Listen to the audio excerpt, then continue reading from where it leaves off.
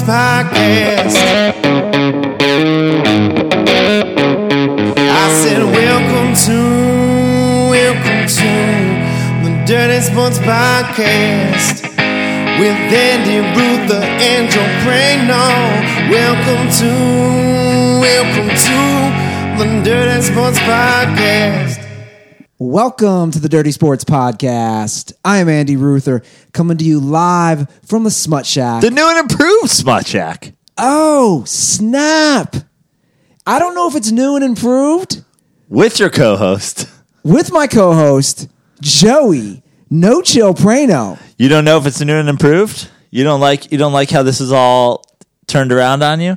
You're a very simple man, and I've noticed that you're like one of those loud noises, big changes, does not compute. Like you're now facing a different part of the room and you're freaking out, aren't you? Well, there's a lot going on right now. Right. We have 30 members behind the camera now. We have a control board going on with Trevor and our boy Weebs helping out today. And I'm no longer in any control of the sound. Yeah. I've noticed that you have none major control issues. Not even a little. I'm not sure at this point if you have more anger issues or more control issues. It's not. You don't have headphones on. You don't have control of the sound. I feel like you're just looking at Trevor being like, I need to know what he's looking at. I need to know what he's doing. Well, that's why I have an issue with flying. People always say people who have problems and freak out over turbulence, I don't really think the flight's going to crash. It's control. They say it's. My buddy's dad has worked in American Airlines. He goes, it's control. They say anybody who has problems in the sky, it's control. You got major control issues. We were driving the other day. You tend to drive most places when we go because I have a 1979 Cadillac that gets 4 miles to the gallon. And the other day, I borrowed my lady's Prius. There was a point where you almost leaned over and used my horn for me. You should have used the horn. This idiot driving down the back of Mildred, Colorado plates. They got no clue where the fuck they're going. Like my dad always taught me. Walt taught me the most important part of the car is the horn, and Walt could not have been more right. Most important part of the spoken like a true Midwest gentleman. It's not the engine. It's the damn horn. Is your dad like a fucking middle-aged woman? You should see the horn. You should see Walt with the horn. Walt is. Here's an example. Let's say I go home and I go to church with my family. I'll go with my parents to keep them happy. We got to get Walt a horn that has different sounds and phrases. We'll get him a loud horn, a soft horn, the angry horn, the light horn, the N-word horn. No, why don't we? No, I think we should get Walt a horn with phrases he says. Yeah. It'll just go, it's what? It'll go over and out, and just like corny Walt sayings. Yeah.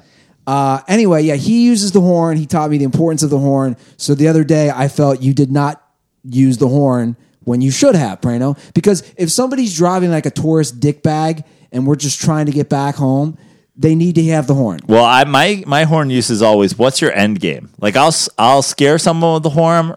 I'll alert someone with the horn. But this was the person was so confused, so lost. It was such a scared bunny. They were driving like such a scared little pet rabbit that I knew the horn was just going to make them freeze up even more. It's just going to send them into more scared. And then I was going to have to sit behind somebody who's like, who's honking at me? What's happening? You lay the horn on hard. You're the tiger. You're about to eat that bunny. You lay on the horn hard and makes them run just off into the bushes, which AKA is them speeding away. You scare them into pulling down a different street. Well, you use your horn the way you want, and I'll use my horn the way I want. My horn's the biggest bitch horn because I got that old 2000 Toyota Corolla. When I use the horn, it sounds like a girl queefing. It's the most. I have a 79 Cadillac. My horn sounds like a black guy coming. Great way to start the show. This is another Sunday fun day. I have been partaking in the marijuana again tonight. The feedback has been from the Dirtballs, when Ruther is high, Ruther's game is good. Was that their feedback? When Ruther's high, Ruther's game is good. So who wrote this review? Who wrote this grammatically incorrect review? That sounds like a high thing I would say. That was the consensus, and we have a great show today, Joe, because later on we interviewed Andrew Hawkins yesterday. Yes, Hawk. The Hawk. Hawk.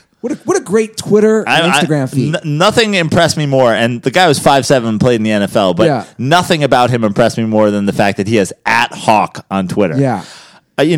My cousin, my second cousin or something, stole @Joe Prano before I could get on Twitter, and I was always like, oh God, I wish I could get it. But then I was like, nah, you know what? I'm at Fix Your Life. It's a long time now. But if I was @Joe, that'd be a whole different story. Like if I could be @Joe, I would change tomorrow. Yeah. And whoever @Joe is, I guarantee you @Joe has over like 200,000 followers just for being @Joe. Andrew Hawkins got a name of just a bird that everyone knows. Hawk. Yeah. @Hawk. We didn't have a chance to fully get into that. That's a whole other 10 minutes of the interview. I mean, if you could be @Dent. Oh. I wonder who is @Dent. Yeah.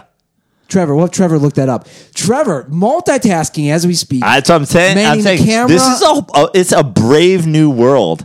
My decision while we were updating the Smut Jack today was Trevor is now at the bridge. Trevor is now the captain of this fucking starship. He has all the control, which I kind of like. I know that you have, like we've talked about, you have control problems, and I feel like you've kind of coddled Trevor. Trevor is the baby rabbit we were talking about before. No one's ever let him out. You got to let this little birdie fly. Also, I feel like Trevor's a pressure player.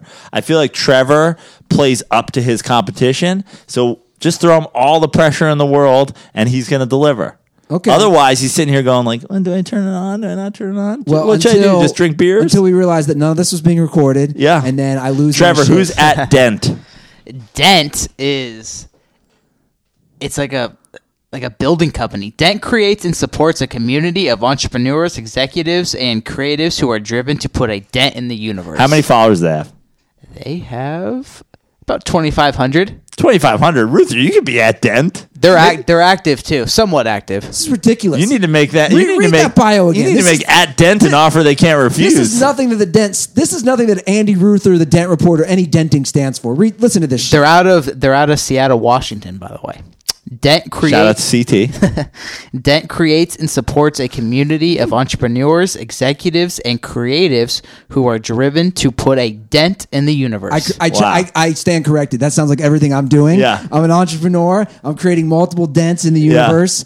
I had a dent in my head. It sounds like I should have that. If you just added also makes Andy Ruther @Andy Ruther's left eye droop, it would be like your bio. Too soon, Prano. Too soon. You know what I learned today? It made me think of you. I watched, and I was telling our boy Weebs, who's here today, about it before we got here tonight. Have you watched the Letterman thing yet? I have not. So the first one he did was with Obama. It was okay. Then he did George It was Clooney. pretty good. The first one was pretty good. It was nice, nice way to kick it off with Obama. Everybody knows I'm not the biggest Obama fan, but I am the world's largest David Letterman fan. Second one, Clooney. Clooney, as a freshman in high school, had Bell's palsy. So you got that going. And spent a lot of time in Cincinnati. So Bell's palsy, Cincinnati, you and George Clooney have a lot in common. Yeah, I got That's about where it ends. No, not at all. But yeah, George Clooney, he's a Northern Kentucky guy. I also am getting that peppered gray in my hair. Yeah. So I'm coming along the Clooney train. There's a lot of questions about his. You're also, it's potentially, there's a lot of talk that you are the only person who would be a worse Batman.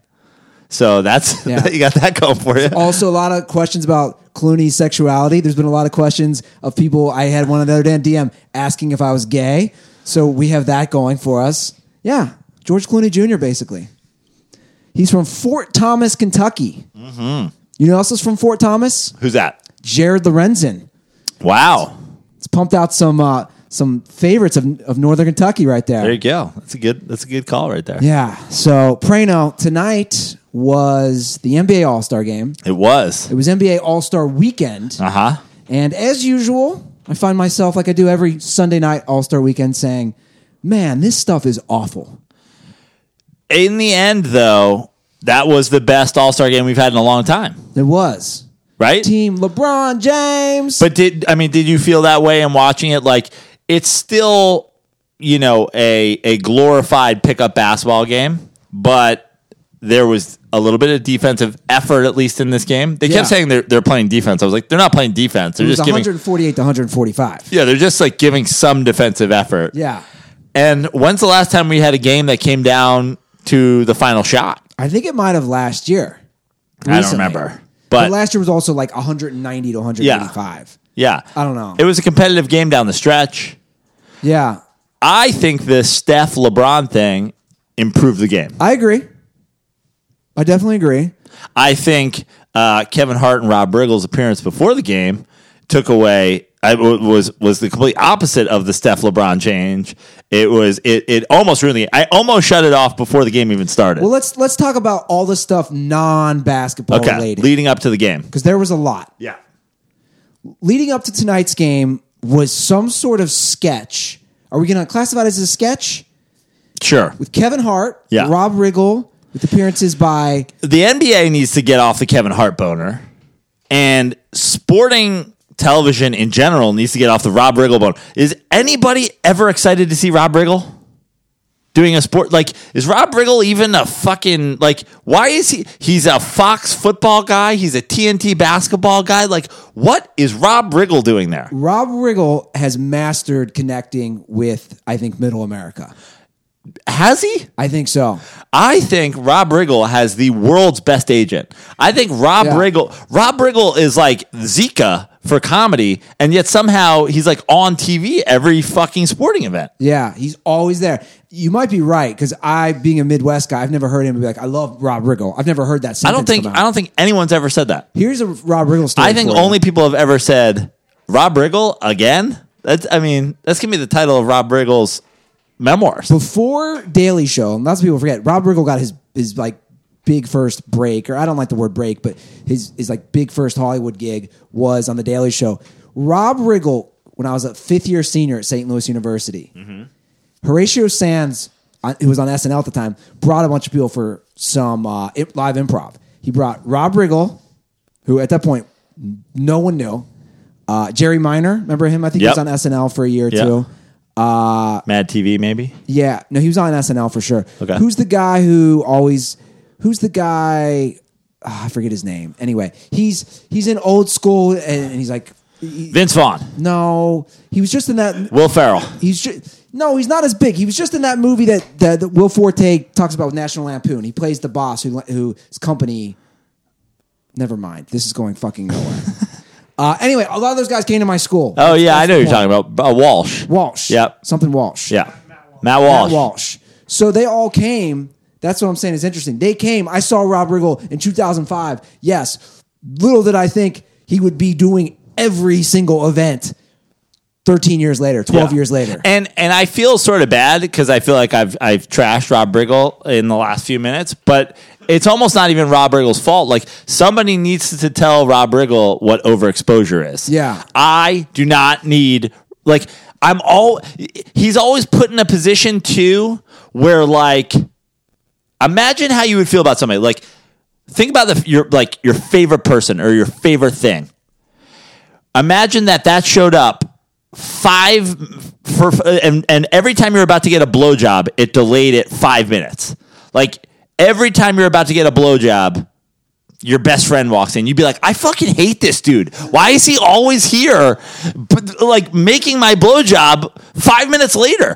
Every time I'm about to watch a football game, I'm like, let's get this football game going. They're like, first, we need Rob Riggle to fucking do a sketch for 10 minutes. I'm like, I don't want you anywhere near me right now. Well, this is going to blow your mind even more. I'm looking at his Twitter feed. Rob Riggle now has a podcast with Sarah Tiana. Great. Riggle's Picks with Rob Riggle and Sarah Tiana. I wish Riggle would pick less parts on TV before sporting events. It's not hurting him, Prano. He has 1.72 million Twitter followers. So whatever he's doing is clearly working. Now, also, real quick. If that's your standard for success, then yes, he is killing the game. Whoa, I'm just saying, like, you're sitting on the guy, and I'm just saying. I'm not shitting on the guy. I'm saying keep him the fuck out of my pregame for one sport. Can I have that? I know Rob Riggle is a fucking Royals fan, and I know he's going to somehow show up during baseball season, and it's going to make me fucking kill myself. Like, can I just get a sporting event without Rob Riggle showing up and delaying it 5 minutes? Well, it wasn't just Rob Riggle. The pregame for the NBA All-Star game tonight, of course, had Kevin Hart, Jamie Foxx, Adam Devine, Ludacris, Queen Latifah, and Rob Riggle. You talk about that's like when you're high, Yeah. you don't have much food, and you just decide you're going to put mayonnaise on a piece of bread, and you got bologna, and you might put chips on it, and you might put Yeah, and then That's somebody what that walks was. in and looks at your sandwich, and they go, "This sandwich is ludicrous," and they're like, "No, this is ludicrous." Cue ludicrous. You're like, what? The whole thing was weird and awkward, and I kept thinking, what's going through their head? Like, what's going through Ludacris's head, Adam Devine's head? I guarantee they all have the same agent. It's the only explanation. But during rehearsal, are they thinking, God, this is embarrassing? Did that seem like they rehearsed it? They had to have rehearsed it. I don't know that they did. And for the record, I like Kevin Hart. I like him, and I think he's obviously he's killing it. But yeah, he doesn't sleep. And he's at every All-Star weekend. Yeah. It's like, dude, there are other black celebrities. Like, we do not, like, does it have to be Kevin Hart? Kevin Hart's literally the last black celebrity that would ever make it in the NBA. Kevin Hart is 4'6". Why is Kevin Hart talking about basketball? Well, it's not just today that was a disaster. Yesterday, let's talk about that for a minute. The slam dunk contest. Mm-hmm. I had no clue they were doing this. I don't know if you did. The judges for the slam dunk contest were Mark Wahlberg. Yep. DJ Khaled, who they introduced. If you missed it, they introduced him as DJ Khaled. They said one of the biggest personalities on Snapchat. His introduction was a Snapchat plug. Yeah. And Chris Rock, who has a Netflix special out now. Right. So they had Chris Rock, And Dr. J. Dr. J, and Lisa Leslie. Yeah. Dr. J looked up and down the panel and was like, Lisa Leslie, Mark Wahlberg, Chris Rock, and DJ Khaled. I'm literally the only person judging this dunk contest who has ever touched a basketball rim. Mark Wahlberg, I think, put it up, like touched a basketball rim once before the contractor that he hired put it up in his backyard. DJ Khaled, He ate a basketball Yeah. rim. That's what he did. I tweeted out from Dirty Sports. by the way, Lisa Leslie, more career dunks than Wahlberg, Khaled, and Chris Rock combined. I think she dunked once. Yeah. I don't know if Wahlberg, Khaled, and Chris Rock equal a 10-foot rim, all standing on each other's shoulders. No, absolutely not. I don't think DJ Khaled, I don't think DJ Khaled, Chris Rock, Mark Wahlberg, and the Asian guy that Mark Wahlberg blinded when he was a teenager together could touch a basketball rim. Too soon, Brano. Too soon to call out Mark Wahlberg's hate crimes. Say hello to your doctor for me. But take away the judges. It was a very good, entertaining dunk contest, I thought. Have you been smoking DJ Khaled? What are you talking about? I thought it was pretty good. I thought it was horrible. Was it bad? The dunk contest now is guys dressing up as other dunkers and doing dunks we've literally already seen. But The guy who won the dunk contest dressed as Vince Carter. He's not related to Vince Carter. He's not even on the Toronto Raptors. He just put on an old Vince Carter jersey and did a worse version of a Vince Carter dunk that we saw 20 years ago. dude, I'll give these guys some credit. How many dunks can these guys do? I mean, I'm serious. The creativity level, that's all I'm saying. Like, I know Trevor probably wants to say something on this because, okay, he doesn't apparently. I just think, dude, you can't reinvent the wheel every goddamn year. That's why I'm saying I was entertained enough. Yeah, it makes no sense that, you're putting on a jersey of a team that you don't play for, or even when Larry Nance Jr. starts out with his dad in a Suns jersey. No, his dad it was a Cavs jersey. Larry Nance was traded to the Cavs. No, he put it on the Suns. That was what confused me. He had a Phoenix jersey on? Yeah, because his dad played for the Cavs. I'm sorry, for the Suns. He played for both. And his dad won the dunk contest as a son. As a son. Okay. Yeah. Okay. So he put on the Suns jersey. Well, he's still doing an homage to his dad. Yeah. He had the socks on. He had the old jersey on. That's fine. Okay? If Jaylen Brown, who now plays for the fucking Celtics, and wears number 7, I think, or whatever, comes out and does a D Brown dunk. Yeah. Okay. I see the loose affiliation there. Donovan Mitchell plays for the Utah Jazz, put on a Toronto Raptors jersey, and did a worse version of Vince Carter's dunk from 20 years ago. But what do you want is my question. Well, Donovan Mitchell also came up with the idea of throwing one off a second backboard to himself. That was cool. That was cool. What I didn't like was the dunk. I was confused because Kevin Hart's so short. He's jumping over Kevin Hart's son, and then his sister. Yeah. Like why? And all the announcers were saying that. Why is Kevin Hart ducking? Kevin Hart's 4'6". Yeah. Nate Robinson jumped over Dwight Howard. Dwight Howard's 7 feet tall. Yeah. And he had Kevin Hart duck. What I wanted to happen was this: DJ Khaled to eat Kevin Hart while Donovan Mitchell jumps over him. Well, we were talking about to Zach Harper the other day, and he's like, "I like the dunk contest, and I think there's good dunkers in it this year." And I was like, "You do? You think the dunk contest is still working?" My answer is, and people keep people are freaking out about it, but they're always saying, the big guys tend to dunk. Like have a little bit more that they can do with the dunks. The little guys who get in there, they're exciting throughout the year because they're dunking in game. You're like, dude, look at the way that dude elevated and dunked on somebody. That's why my answer is put somebody out there to fucking dunk on. To me, the best part about dunks are when somebody gets dunked on. Yeah. Let's get somebody fucking dunked on. I say, let's get teammates participating in the dunk contest, and they're coming down, and they're fucking like LeBron and Larry Nance Jr. dunking on DeAndre Jordan. That's interesting to me. I like that, but I think we should take it one step further. The NBA cares? Yep. The NBA cares about dunking on you. So you get some like poor little kid from like the projects, and he gets to meet his favorite basketball players of all time, and he gets to get posterized by them at the same time. Sure. As long as somebody's getting dunked on. Okay, cool. Honestly, put the judges table under there. Let DJ Khaled get dunked on. Yeah. Let Mark Wahlberg get dunked on. Somebody needs to get dunked on. Yeah. That's interesting to me. Then having the short guys in it makes sense. Because Gotcha. you're like, oh man, he just dunked on a guy way bigger than him. I just think Put Porzingis under the basket. Dunk on Porzingis. Or get shit blocked. Yeah. You're not winning the dunk contest if he blocks your shit.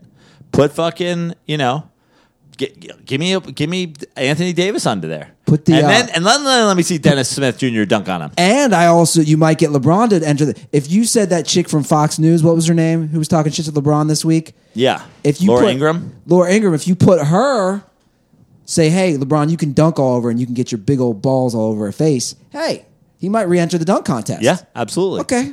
I'm feeling this. I like this. The dunk on someone contest. Yeah. We should do this in Venice Beach. We should let. What's the best dunk you've ever seen in a game or a contest? What's the best dunk you've ever seen? Trevor, do you have a submission for greatest dunk you've ever seen? The Vince Carter, the Olympics. The Vince Carter jumping over a 7-foot dude in the Olympics? Yeah, that's up there. My favorite, being a Warriors fan, is Jason Richardson between the legs, dunking to win it. That's always been my favorite. Had that slam poster hanging up. So I had a poster on my wall as a kid that was just called The Dunk. John Starks lefty dunked on the entire Bulls team. Yeah, I know. I know that one. Fucking Vince Carter jumping over a dude. Fucking Kevin Johnson dunking on Olajuwon. Yeah. The best dunks of all time are people getting dunked on. Okay. Remember when Sean Bradley got fucking dunked on? Which time? All of them? Exactly. That's my point. That's got to feel great dunking on a Mormon, a 7-foot skinny white Mormon. That's you talk about as a black guy. There's no better other white person to dunk on than a 7-foot skinny white Mormon, right? Yeah. That's like boom. Tell me how my dick tastes. What's going on in my hallway tonight? Hey, hose. Can I say that? Can you say hose now? They probably saw from outside lights set up here, and they think you're running a fucking porn studio. Yeah, that's why I said it. That's why I just yelled out, "Hey, hose." I don't know what's going on in this setup. I tonight. mean, Ruther, with the Me Too movement, I don't think you can just yell "Hey hose" anymore. See what happens, Trevor? You give me a Lumineer song. You give me a little of that vape pen, Trevor, and suddenly I'm calling girls hoes. I'm honking horns. I'm setting up porn. It's a new age for ESPN. I'm just saying this is a step, and we're gonna take those baby steps to take it to the next level. can't wait. You know what that is, Chevelli? Are you listening? I'll just do a one-man show, Prano. You don't have to talk. I'll handle it. I'll go Bill Burr style over here. How'd you guys like that, dirtballs? Just me, just old Denty over here, old Drew Pie, just doing some rants, talking about the All-Star game, talking about the outfits. They were not as out of control this year. I'll give them that. That's as long as I can go. Before I stumbled on my words, that's as long as I could have gone. I'll go full Bill Burr style. Do 45 seconds of incoherent all-star rambling. 3-point contest, though. I didn't get to watch that. It was good. I was watching. So I had a show out in like Beaumont, which is in the middle of fucking nowhere. I've done that California. show.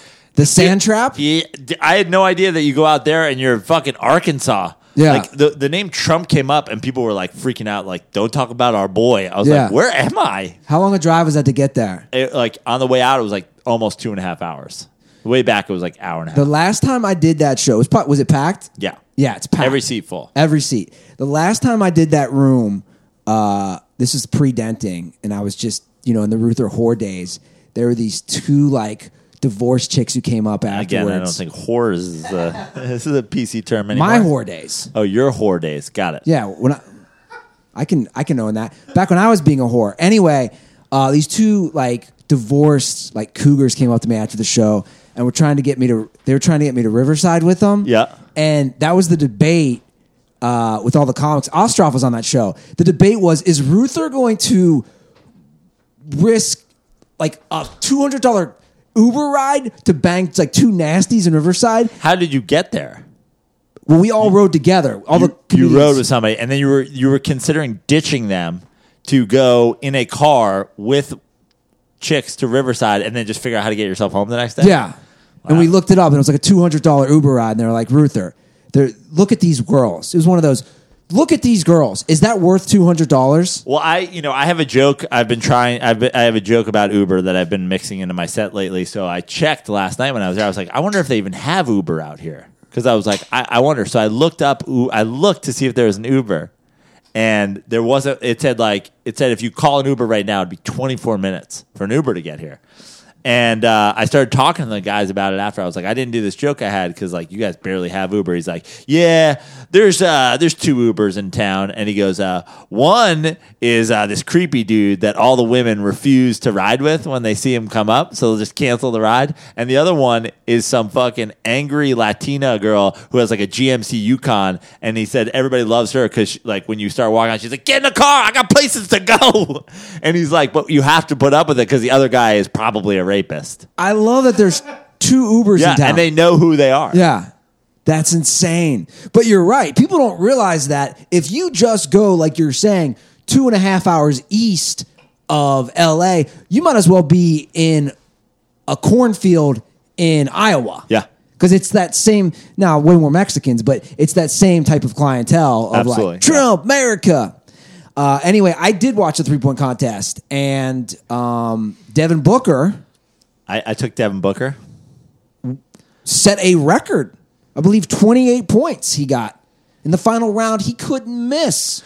And he beat Klay Thompson. And the max is what, 30? No.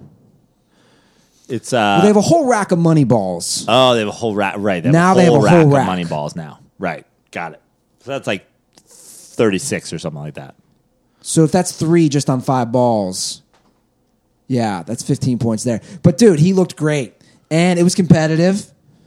And obviously Klay was the big favorite, but Devin Booker just caught fire. And I thought, was there any disastrous showings in the? Paul three-point George contest? was bad.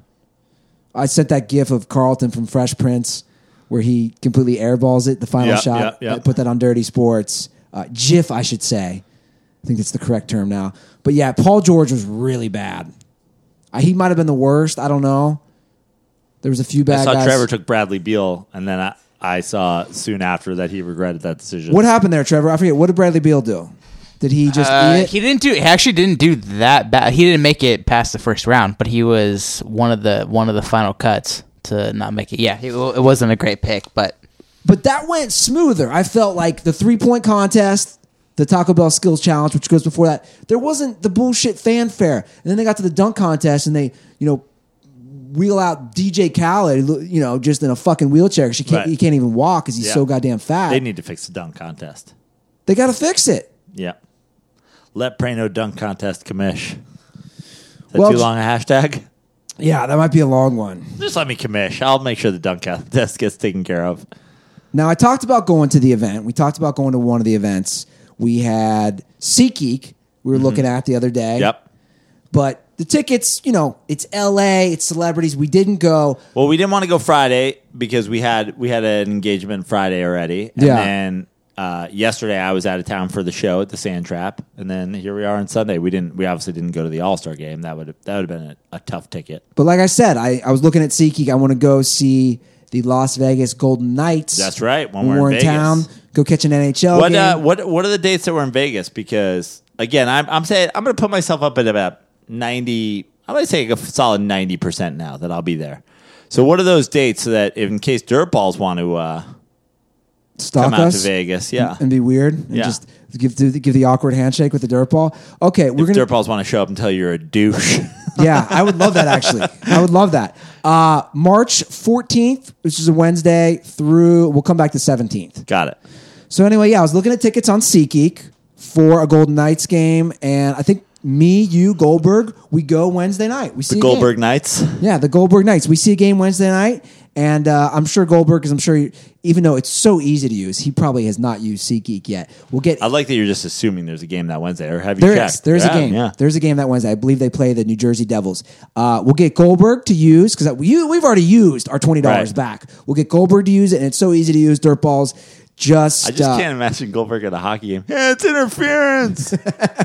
That's hooking. So guys, everyone gets $20 off their first SeatGeek purchase. Just download the SeatGeek app and enter promo code DIRTY today. That's promo code DIRTY for $20 off your first SeatGeek purchase. So we have another new sponsor tonight, don't we, Ruther? We have a great new sponsor, Joe Prano. Who is our great new sponsor? Honey. Honey. H-O-N-E-Y. Like the Mariah Carey song. Yeah, or like the thing you eat, but it's not. This is a web browser extension. It is Honey, though. That is. Okay. You shop online a lot, right? I do. I pretty much exclusively shop online at this point. Anybody who's listening, if you shop online and you want the best coupons, you need to go to Honey, because it's a free browser extension that automatically finds the best coupons on the web, so you always get the best prices and everything. Whoa. So I've been talking about this for years. I know. This is so essentially, if I am not mistaken, this is like a promo code aggregator. Yes. Like you put it on your browser, and then so it's already anything that you're gonna buy, it'll tell you if there is a promo. Look at you already have it on your browser. It's already on my browser. I already got some things. We talked about updating the Smut Shack. Look at that. Groupon, Macy's, Coach, eBay, Bloomingdale's. I went on Honey and I bought some frames for some of the stuff we're going to be hanging to decorate the new and improved Smut Shack and the how it's going to look. Anyway, the Smut Studios. I'm calling it now. Smut Studio. Yeah, I went on Honey because it just takes a couple clicks, guys. It's the easiest thing to use, and the last purchase I got was that frame. Yep. 30% off on Honey. There's no reason not to add Honey right now to your browser. You see it. It's literally on my browser right now. It's free, guys, and takes seconds to install and will save you tons of money. Add Honey to your browser for free right now at joinhoney.com/dirty. So we get some credit for it. Again, joinhoney.com/dirty. That's it. Joinhoney.com. I'm going to do it when I get home. /dirty. I don't know why you wouldn't, because it's not like it's taking up anything on your computer. It's just an extension. I've said this for years. Look at this. A promo code aggregator. Also, while we're at it, you know what else I came up with a while ago? Can I just have one website where I put in the name of a movie or TV show and it tells me where it's streaming? Like it tells me it's on Amazon, it's on HBO Go, it's on Netflix, it's on multiple places. I'm looking for something in particular. I got to go through 10 different things. This puts all my promo codes in the same place. Hey, honey, maybe just add a streaming aggregator too. That'd be great. We'll get there too. We have to talk about if somebody wants to work on that app with me. Like, also, I could get in the startup business. Yeah, anybody's a techie. Before we have a strong reach actually in San Francisco. I've looked at analytics. That's what they do. While all these guys in Silicon Valley are figuring out the next million they're going to make, they listen to Dirty Sports. Before we get to the great interview we had from Andrew Hawkins. $1 million's not cool, Ruther. You know what's cool? Knowing where everything's streaming. Yeah, okay, That's fair what's enough. Cool. But before we get to the interview with Andrew Hawkins, we got to talk about our experience Friday at the Snoop Dogg 2 Chainz game. At this point, I'm just exclusively calling him Titty Boy. Like, I don't know how he ever became 2 Chainz. Like, who bails on Titty Boy? I was thinking that while I was there. And he was like, he was on the court. I'm like, are we really not calling him Titty Boy? Just like all the time? I think Rappaport called him Titty Boy at one point. So Rappaport was the on-court announcer with Fat Joe. Yeah. So we show Who up. I thought was dead. Yeah. He lost some weight. Yeah. Now he's just Joe. He's probably the one who has at Joe now. Fuck. Oh, that's great. So after some hassle, it was not easy to get in there. Right. Should we describe all that? I mean, it was a shit show. It was a shit show. We had to go. We got there, then we had to leave, and we had to go to Will Call. Will Call was a mile and a half away from the event. Yeah. Never been to an event where Will Call is not on site. And obviously, every street was packed. So I thought we could walk it. I didn't realize how far it was. You're like, we got to take an Uber. Then we show up to the Will Call, and the Will Call's packed. Yeah. Like, media people were waiting in the Will Call line. Yeah. So this is a few miles away from Staples Center. So then we finally get back. Guy got us in. Yep. So we got into the game. And the game was packed. The game was you couldn't. packed. You weren't even allowed. Basically, the game was at capacity, but Guy got us in. We got connections. Former guest of the show. Yeah, love Guy. So Guy got us in. Director of Joe Prano Takes a Stand. Yeah. Available now on Vimeo on demand. Good plug right there. So Guy got us in, and we were on the court, which was funny because we're right on the court. There's a lot of NBA players by us, standing in front of us, and the whole time, you're a tall guy. Yeah. And that was the joke, was like, oh, great, I have a perfect view. I'm right by seeing, Snoop Dogg shoot a free throw. Oh, no, wait, I can't. Swaggy P is in front of me and his goddamn hair. I can't see a damn thing. Yeah. I had a great view. I had a great view of the single worst basketball game I've ever seen. The worst game ever. The worst game not played by children that I've ever witnessed. And this is not my first charity basketball game I've watched. It's not the first time. You go down in Venice Beach here. I mean, the first 10 minutes that we were there was like 2 baskets scored. Yeah. You get was layups bad. accidentally sometimes. Well, what do you expect from those rappers? But I mean, everybody was smoking weed on the bench. Yeah. Here's who are some of the guys who could play. Chris Brown's all right. Chris Brown could play a little bit. Chris Brown could play. Little Dicky could play a little bit. Little Dicky had hustle and heart. Yeah. Rappaport was killing him. Yeah. He's killing his hair. Yeah. Who's my boy who did Coco, Trevor? OT Genesis. He was good. He canned a couple threes while we were there. He canned a couple He threes. came in for a little run. Can we talk about how fat the game is now? Yeah. So Rappaport made fun. So the game, and again, it's interesting when you're like right next to these guys. Yeah, Fat Joe is now just Joe, Yeah. and the game is now Big Fat Game. Yeah. Yeah, the big game. The big game, because the game, I don't know what he was wearing, but the game had a full-on like oversized hoodie underneath his basketball jersey, because I don't think he wanted to show everybody how fat he was. Yeah, he he has a teardrop tattoo. Yeah. and now it looks like a blown up bubblegum tattoo, like the giant fucking bubble on his face. And the game didn't play that much. No. Because I think he was going to go into cardiac arrest Yeah, because yeah. he's so damn fat. He just sat on the bench smoking weed. But yeah, it was the worst basketball game ever. It was funny seeing these guys play. Snoop got it. It was funny because Snoop at one point was talking a lot of shit. Snoop blocked somebody's shot. It Yeah. was all up in his face, and I'm like, bro, come on. It's like blocking a child shot and then talking shit. Yeah, It was pretty bad, but the highlighter for the event for me was, again, we're standing there, we're right on the court. All these guys are actually, Eric Gordon was standing right by us. Yeah. I kept saying that. Maybe that's why he lost the 3-point competition. He was standing within 5 feet of me. He got that Ruther bad juju. Anyway, all of a sudden I feel elbows in my back, and I'm like, what the fuck? And it's Prano elbowing me and walks right by us, literally right by us, Odell Beckham Jr. Yeah. And the smile on Prano's face. Well, first of all, not forget the fact that he's a New York Giant and, arguably one of the 3 best receivers in football. And he's beyond, he's beyond a celebrity at this point. If Des Bryant had walked in, it wouldn't have just been the fanfare for me. I mean, did you see how he walked in and the whole place changed? Like, Yeah. it wasn't just me as a Giants fan with a fucking Odell Beckham, Odell Black Jesus boner. Yeah. Like, Rappaport's like, I see you, Odell Beckham. Like, Yeah. the dude is like a fucking straight up sensation. Well, I think it's a lot of it's his look. He walked in with the whole posse. yeah. I mean, he walked in with like 12 dudes. he walked in with 12 dudes right by us. Yeah. And you were so happy. Just the smile. I mean, it was dope. He walked like, you were like, okay, who are we going to see here? Are we going to see athletes? We're going to see fucking rappers. We're going to see, whatever. I mean, Odell Beckham's a good spotting. Yeah. And he walked right by us. Yeah, right by us.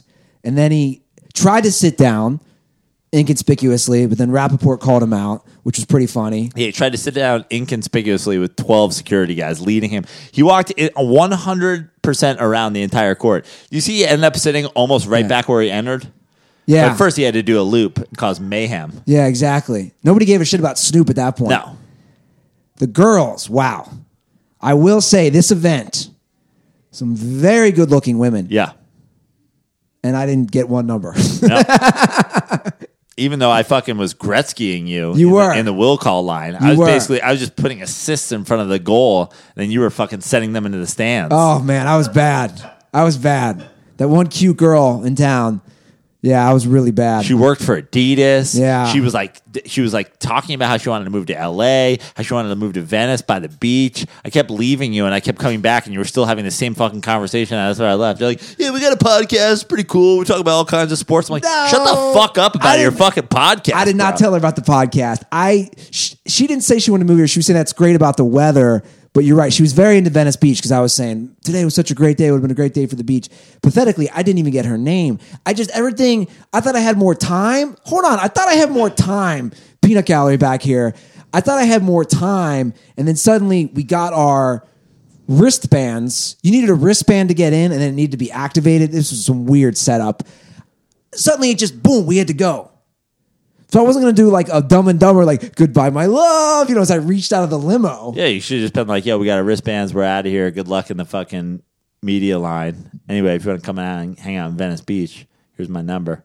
Yeah. At Andy Ruther on Instagram. Slide into those DMs, girl. Yeah, exactly. Well, I didn't do it. Dropped the ball. And I didn't hit on any black girls like I thought I would at the event. Then you were even talking about it. You're like, I'm trying to find Nubian Princess, and this literally like the S at the end of Nubian Princess wasn't even out of your mouth, and this girl walks by. I'm like, there you go, and you're like, too much for me.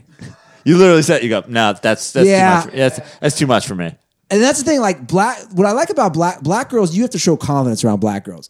And normally I can be Especially when you're at an event where 30 rappers are playing basketball and multiple NBA guys are walking around. You have to show a hell of a lot of confidence to pick up a black girl at that event. That's what I'm saying. You got to have Yeezys coming out your asshole.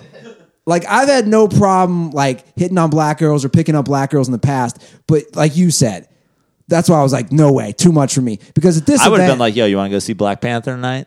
that would have been your my move? Yeah. That would have been your move? Yeah. She probably already saw it, man. I mean, I'm just being honest. Like, at that point, it was 6 o'clock. Like, dude, I'm telling you, black people were getting up at like 8 a.m. to see 6 this o'clock shit. on Friday. Literally, Yeah, 80% of black people in the country had seen Black Panther at that point. That's what I'm saying. That fucking. I tweeted this out. This might have been the best weekend ever for the history of the black race. The Black Panther and the NBA All-Star Weekend, Yeah. right? Is that racist? I'm just saying props to black people. And then Kevin Hart came and ruined the whole thing. Yeah. That's what I said pregame. I'm like, Kevin Hart took away all the fucking progress Yeah. that was just made. Exactly. People are going, I don't need to ever see Kevin Hart again. I know. It's terrible. But it was a fun event to see. It was a fun event to be at live. And holy shit, sneakerheads, though. That's a whole new thing I was not, I'd never seen, basically. I mean, usually, yeah. I mean, if you don't really see it in person a lot unless you go to those like sneaker drops or like the fucking, those stores where people line up outside. But this was basically an entire event built around getting sneakerheads to wait in line. Yeah, because it was sponsored by Adidas. So people were waiting in line, long lines. Just to scan their wristband to see if they got free shoes. Yeah, crazy. So let's get to the Andrew Hawkins interview. Okay. But before we do this, I want to say as I look into the camera, look how fresh my shave is today, Joe Prano. It's pretty fresh. Fresh and clean. Harry's Razors, always got my back. The only You shave your back too. Is that what you're saying? Yeah, I shave my back too. Exactly. Harry's razors. I use it for anything that I shave in my body. It looks like you need some Harry's right now. I do. I'm growing it out. You know, it's pilot season. Got some things we're working on.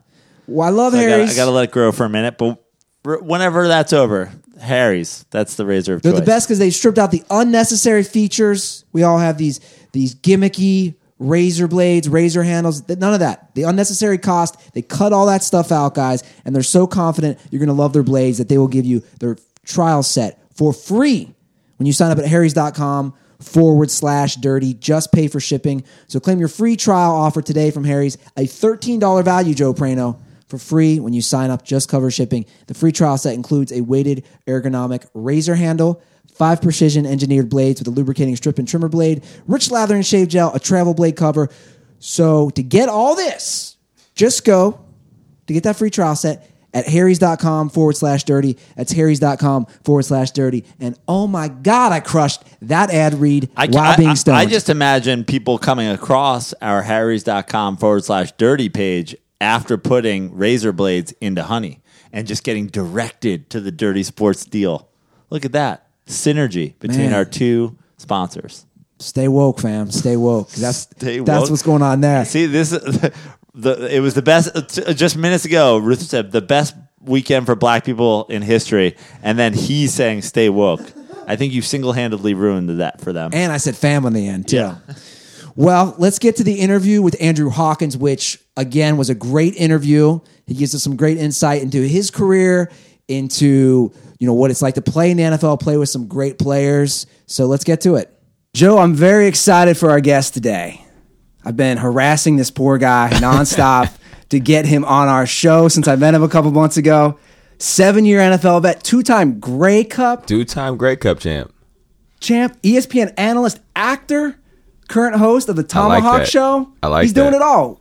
Andrew Hawkins, welcome to the Dirty Sports Podcast. Appreciate you guys having me. And it wasn't you weren't nagging me. I just wanted it. I understood the potential of this interview, so I wanted it to be the best it could be, and I didn't think phone did it justice. Oh, yeah, absolutely. It's great having you here. I know Andy was a little bit extra excited because we always take pictures after the show with athletes, and he said it multiple times this morning. He's like, this will be the first time I'm taller than our guest. Yes. Nothing against you, Hawk. No, it's Yeah. Certainly nothing against you. You have to pick your reasons to be special, and that just happens to be the reason why I'm special. I'm extremely short for a professional athlete. I mean, it's incredible. Like, Yeah. I want to start there. You're That's incredibly short. Yeah, no, man, but it's amazing. A lot of people always. I'm one of those guys. I mean, I'm 6'4", Right. and 100, probably 185, 190 pounds. Uh-huh. I'm like, oh, I'm a wide receiver build. Like, if only I was fast. If only I had athletic ability. You know what I mean? But you're a guy, like, when I watch you play, it was like amazing that you're a kind of guy who makes me feel like you have no excuses. You're how tall are you? 5'7"? 5'7", man. I mean, to play in the NFL at wide receiver, at that size is incredible in itself. No, I mean, it was like you're the best athlete. You know what I mean? Exactly. That's how it works. Exactly. That's how I like to think about it. It's like that means I'm even better than the huge guy because it was that much harder for me to make it happen. If AJ Green ran your routes and had he'd be your speed, it would have been a whole different world. Whole different world. Well, that's why I was excited when I met you, because being a guy from Cincinnati, you got to play. I mean, you played, and I somehow forgot that I forgot some of the guys. Of course, I knew AJ Green, but on that 2014 Bengals team, yes, it was you. Listen to this wide receiver core, Prano. 2013 Bengals team. Okay, 2013. That's right. 2014 playoffs. Yep. It's Hawk, AJ Green, Mohamed Sanu. You had Marvin Jones. I've heard of all of those guys. I mean, that's just the receiving core. Imagine that. That's nuts to think about. Right now, because at the time it wasn't like we thought that as a core.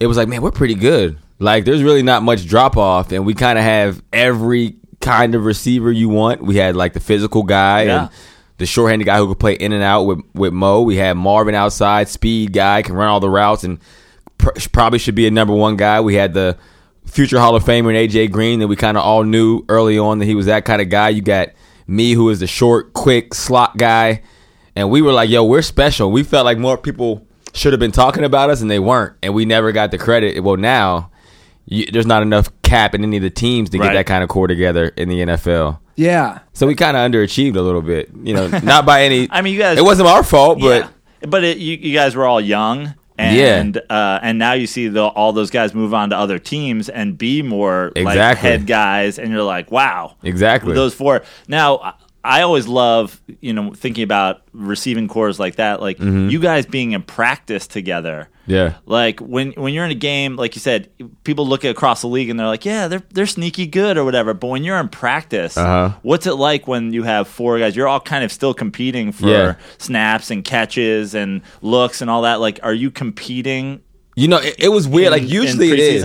I've been in like teams where not that guys don't like each other, but it's a business. It's like when there's only one CEO or there's only one position for the chief operating officer. Like there's like a competition, like it's either me or you kind of thing, and that's how it is in football. That there can only be one number one receiver. Yeah, there can only be one guy who's getting the majority of the ball. But we didn't have that. Like our thing was when we came in, and we knew relatively quickly not only what kind of talent we had, but the personalities. Like they were great guys. In Cincinnati, you come from a world of the Ocho Cincos, the TOs, the guys that are like, I don't want to call them me guys because it's not it, but they have a little chip. They're a little diva. There's some ego there. They're superstars, and they should be. Sometimes you need that as a football player.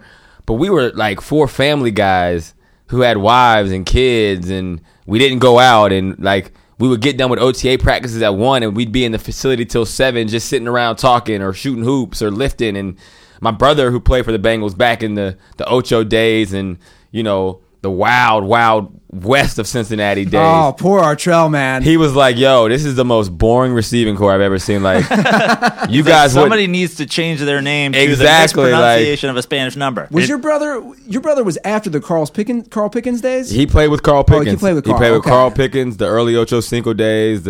He was in from 98 to 2003 maybe, which was Marvin's first year. You guys need statues in Cincinnati simply for playing for the Bengals. Yeah. I mean, because being a guy from Cincinnati, and I think we talked about this when I met you on the Now We're Talking set, that game, that's when I just stopped. That's when you gave it up. But that's the thing.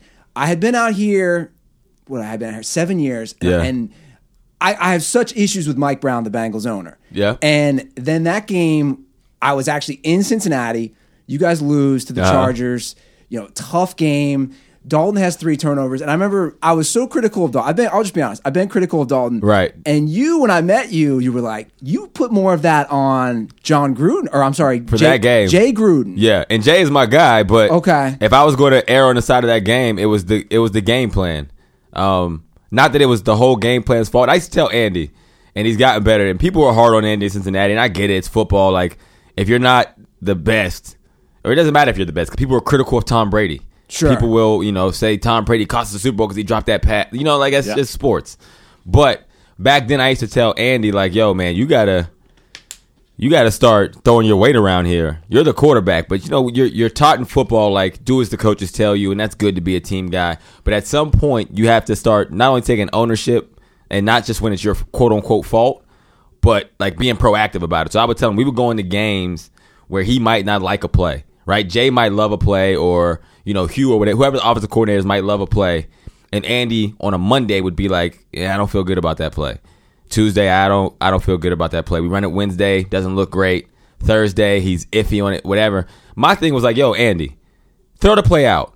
Well, they want to. I don't care who wants to run the play. You're the quarterback, because when you throw a pick six, no one's going to say, "Oh man, he didn't like that play on Monday," because nobody knows that. So if you're not comfortable with the play, why the hell are we running it? Yeah. Like, I don't care what they'll get pissed off at you, but they'll be happy we're winning games because you're running plays you're comfortable with. And he was just young in that time and doing whatever was asked of him, because that's just his personality. And I always wanted him to be like, yo, you got to think more about yourself, because sometimes, like, you get the stigma of being selfish, but sometimes thinking about yourself actually helps the team. And we were just early on in that process and in that game and in that year, where sometimes he just wouldn't be comfortable with things. And it's not really Jay's fault, because Jay, as an offensive coordinator, I want to run the plays I'm comfortable with, that I think you're best at. And then Andy, ultimately you're the one taking the snaps.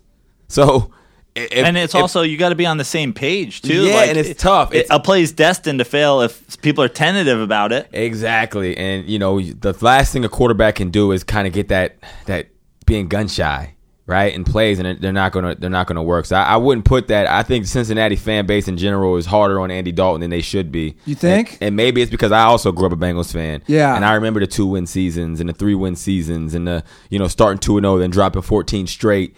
And them not knowing which way is up. And I've heard the stories about, guys playing drunk, or, guys not giving a damn about football, not training at all in the entire offseason. Like deciding, you know what, I'm not going to come back till camp. And I don't think that's the climate. Sometimes you get, kind of a spoil of riches now that we go to the playoffs 5 years in a row. It's like, man, Andy can't win the big one. Yeah. But you don't think about the fact that you were crying yourself to sleep when Carson Palmer was threatening retirement. And, there's no way Andy Dalton's going to help. We suck again because Carson Palmer's not coming to camp. Do you think, though, the situation in Cincinnati, obviously, like you're saying, people forget the awful days that I vividly remember as a Right. kid. Mm-hmm. And then Marvin Lewis takes the team to the next level, to perennial playoff team. But obviously, Marvin hasn't been able to then take them to the next step. Don't you think it's just one of those things where Marvin changed the culture, he changed the climate, but they need someone else in there to then take them to the next level? Because after that Pittsburgh game, from my perspective, would be like, you need a change. It's nothing personal against Marvin. Right. Because we're coming on, 25, 26, 27 years. I mean, it's the point. I just don't think that the Bengals are ever going to win a playoff game. Yeah. No, and I understand. I get the perspective on that, but my I guess me going from Cincinnati to Cleveland, and I love Cleveland. I love the people, a part of Cleveland organization. Like, it's a tough years there, but the grass isn't always greener. Yeah. So you can try to say, Marvin, yes, he's changed the culture.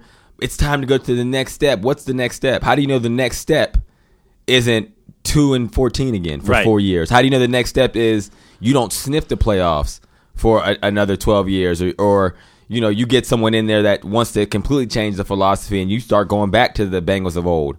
Well, I guess that's the question, because you look at the Bengals now. I'm not a Bengals fan, but I've seen it seems like that's where it's trending. And you were there at a time when, we already talked about your receiving core, how talented they were, the backfield, the defense, like the talent was there. Yeah. People would regularly look at the Cincinnati Bengals for a few years and go, like, that's the most talented team in football across the board. And if it's trending where people aren't saying that anymore, like, why was the window missed, I guess? Yeah, I think because I don't want to say we lucked up into it, but the way we acquired that talent was not a little unorthodox in the way that people think now, right? Because we have some guys that had some character concerns. Right. And Cincinnati is never shy about giving those guys an opportunity, because the reality is we're not asking you to come in here and, represent our country against other world diplomats. No, you're playing football. Right. So if you can tackle, if you can catch, if you can throw, we can give you a shot. And as long as you don't do anything extremely stupid while you're here, we'll figure it out from it's there. It's a little harder to get in trouble in Cincinnati than some other places. It's a little harder. It's not much going on away, there. But I don't know, man. Those late nights at Skyline Chili. But I think that's it. It's like, I remember when I got to camp from Canada, Jay wasn't super excited about me. And he'll say that, like, he was coming from the UFL. He was like, I got UFL guys that if we're going to take a secondary league player, give me one who's not 5'6". Right? Yeah. But over time, I grew on him, and I was able to show that I was a pretty good professional football player, and he was happy about that. And you luck out and get a guy like that who eventually ends up leading an NFL team in receiving. You get a Marvin Jones in the 5th round, right? And who also ends up leading an NFL team in receiving. You get a Mo Sanu, who they pranked him that he was drafted to the Bengals in the 1st round, and he ended up actually coming there, and he ended up leading an NFL team in receiving one year.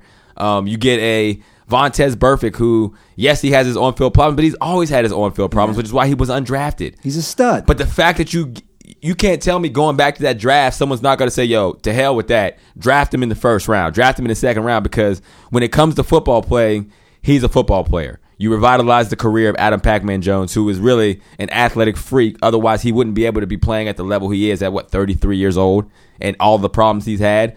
So you luck into these guys, or the Carlos Dunlaps, who, right before the draft, he's caught sleep getting a DUI in college. Well, now he's a candidate for man of the year every season because he does so much in the community and he's developed into an incredible leader. So I think they just kind of lucked up into having that kind of talent on the team.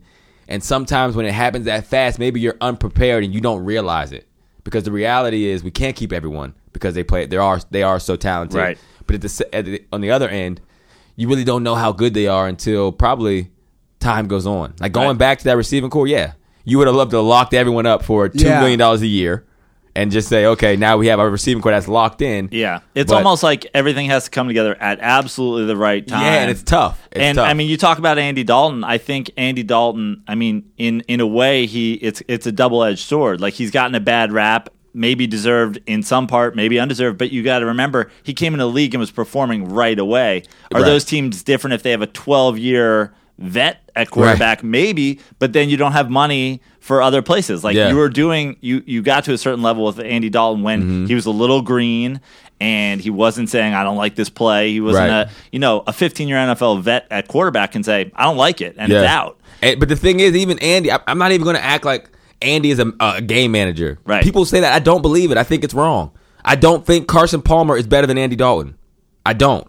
And a lot of people say that. Nothing against Carson. Carson's an incredible quarterback. Yeah.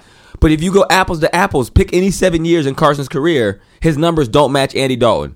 And you can say, oh, because there's so much talent around him. Andy Dalton came in and he won 9 games with Ced Benson at running back. A.J. Green was a rookie. Andre Caldwell, Jerome Simpkins. Those aren't perennial Pro Bowlers. Those aren't Marvin Jones, Mo Sanu. Yeah. Like, eventually those guys developed into what they are. But when he came in, that wasn't the case. And I remember Andy's first game, he got hurt in the second quarter. And I remember thinking, like, oh, this dude is soft, man. He's gonna be hurt every game. First game he's tapped out. The dude didn't miss a game for like another 5 years. You know what I'm saying? So I think he's tougher than people think. I think, the year that Hugh Jackson had him, it was a perfect marriage and the offense catered to him perfectly and he was like, he had an MVP style season. I just don't think you've had that offensive coordinator for that perfect match, and it's so important.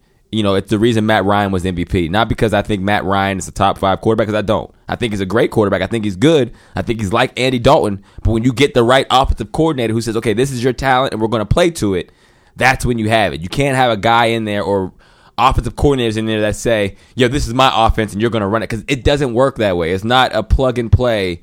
Like, that's a recipe for disaster. I think everything you've talked about so far is something that people don't really understand, is the level of talent between the best guy and the worst at the same. Yes. In the NFL is not that big a gap. No. And it's right place, right time. I always say the first thing I look at when I'm judging a quarterback is, could they win a Super Bowl? Right. Like, could they do it? Do I trust with everything right in the situation that they could get it done? And I think Andy Dalton, right out of the gate, proved winning games right up front that you're like, oh, they could. Yeah. He could, but then it's right place, right time. And everybody's a little too, It's all bullshit, man. I mean, we'll all have opinions. We'll all say whatever, and it's like it changes. Now Nick Foles is God's gift to football. You know what I mean? Where the dude couldn't get a job 9 months ago. So you're not going to tell me Nick Foles is better than Andy Dalton. I love Nick Foles. I love what he's done. I was very critical of him and his ability to get it done, and he shut guys like me up. But the reality is, like, it doesn't change my mind that he's not better than Andy Dalton. But, like, now we love him. He'll get paid, and he should, because he's earned it, because when the lights were on, he performed. But that's all it is. Like, it's simple as that. So who's your top 5? You said you don't have Matt Ryan in your top 5. Yeah. Right now, if I said to you, who's your top 5 quarterbacks heading into the 2018 NFL season? Yeah. It would probably be, I'd go Brady, Aaron Rodgers, I'd go Breeze, I'd go Russell Wilson, I'd go Carson Wentz. And if we extended it, I would go Cam Newton. I would go Cam Newton. I like Derek Carr. I think he's going to be lighted up with Gruden. Yeah. I think I'm with you. His ability is like incredible, and I don't think we've seen it yet. You know what I love? It looks like we got Team Russ over here. I'm big Russell Wilson. Yeah, me too. I'm big Russell Wilson. I'm big Russell. Yes. We've had some, and we're not going to go down that rabbit hole again. But we've had some heated debates over Russell Wilson. Yeah, I'm in. And I think this, like, you look at this year's Seahawks team, I think you remove him and you put just an average quarterback, they win 4 games. Yeah. Here's what I think, and just this is how I determine it. I look at a quarterback. There's like certain things I look for to like judge. One of them is when I'm watching a game, do they care the most to win, right? And like when you watch a game, when you watch demeanor, when you watch the way they do it, it has to look like and feel like that of everyone else on the field, the guy who wants to win the most is the quarterback. And all those guys I named you, when you watch them, you could tell by the way they do it. It's not an ego thing. It's like, yo, I'm trying to win this game. I'm going to do whatever the hell I have to win it. And guys around them feel that. That's number one. Number two, I want to be able to take a quarterback and put him on any team and him still be that same guy. And I feel like if you're a quote-unquote elite guy, that's what you like. Aaron Rodgers is Aaron Rodgers at all 32. Right. Tom Brady is Tom Brady at all 32. Drew Brees is Drew Brees at all 32, so on and so forth. And I feel like Russell Wilson is that same guy. Russell Wilson is still Russell Wilson no matter what team you put him on. The next level of guys, I still think they're above average quarterbacks and they're good. And that's the kind of pocket I'd put Matt Ryan in. But I don't think he's not the MVP Matt Ryan we've seen with Shanahan without him. Or he's not going to go to Cleveland right in this year and be the same guy. Whereas the rest of those guys, they're 11-win guys, 10-win guys, playoff teams, contenders, no matter where you put them on God's green earth. And I think that's what makes the difference. And you got to play with Brady. You signed with the Pats, and then basically decided you were going to retire a few months later. I didn't see them win the Super Bowl. I thought, you know what, Nick Foles is going to come in. Play, and you know what, this isn't. So I tried to get on the Eagles. It didn't work. I retired. You should have said you'd play D-back for them. That's what you should have done. You're like, I'm 5'7". Yeah. Like, I know all the routes. Hell, it could have been the Hawkins brothers. You could have got your brother out of retirement. Yeah, we just bring it all back together. You guys would have played way better than their secondary in that Super Bowl. So you played with Brady for a hot minute. What was that like? He's a maniac. He's a maniac, and I know the Tom versus Time documentary came out recently, and it kind of showed that. Yeah. But before that, I was trying to let everybody know, like, yo, this dude is crazy. Like, you know he's a competitor. You know he's the best of all time. But when you're there, I don't want to use the wrong words, but it's like, yo, damn, he loves this. Not the most. He loves this too much, almost. Like, yeah. You know, he's a guy that, you know, I'm human. I'm a competitor. I work hard. I pride myself in no matter what the situation, no matter what I'm a part of, I want to leave it in a better situation than I found it, right? Because that's like my reputation. That's my calling card. So I work my butt off no matter what. Whether I want to be there, whether I don't, whether I care about it or don't, you're going to get one guy all the time. Tom Brady is that times 100. Like, he doesn't – I just try to put myself in other people's situation. Like, if I'm making $20 million a year and my wife is making $20 million a year – and I have 5 Super Bowls, and I'm already regarded as the best of all time, like, there's going to be some level of, I don't need to do this. I've done this in my sleep. I've done it for 16 years. That's okay, because I've already had it. There's already certain things that I like as a professional by the time I was 30 that I didn't need to practice anymore. You know, I knew when it was man or zone. That wasn't something I could diagnose that just by looking at a DB's eyes and see where his eyes are. If he's not looking me in my face, it's not man-to-man, because when it's man-to-man, I know you're scared. You're scared I'm gonna give you the business, and I can kind of tell in your demeanor. So little stuff like that, I just don't have to work on. Tom's not like that. He's in a corner working on drops that an undrafted rookie from, you know, San Diego State would be working on just to try to make the practice squad. And it's like all football with him all the time. And his just level of give a damn is just so much higher. And I couldn't understand why it was so high, because you already have literally everything. And to me, it was like, he's almost chasing a ghost. He's chasing the ghost of Tom Brady. Almost like when you're in competition with yourself, you only can keep raising the bar, and it just never stops. I think the thing with Tom Brady that's always been so impressive is like the evolution of Tom Brady. You know, we talk about 6th-rounder. We talk about he's a backup. He comes in. He gets it done. It's not like he was Peyton Manning, where that's like #1 overall pick. Right. You're going to be the guy. Yeah. You know, you talked about kind of Andy Dalton in his younger days. I feel like Tom Brady, he must have had to work that way from day one. Yes. And then so it's now, that's just how he works out. That's just what he does. It's just a different It's kind level. of a double, you know, it's kind of like it worked out for him because he had to do it as a 6th-rounder, and now he's still that guy in year 18 crazy. or whatever. You can see what kind of people, like what people's goals are in life. So with this podcast, right? Like, you guys, your goal wasn't 1,000 listeners.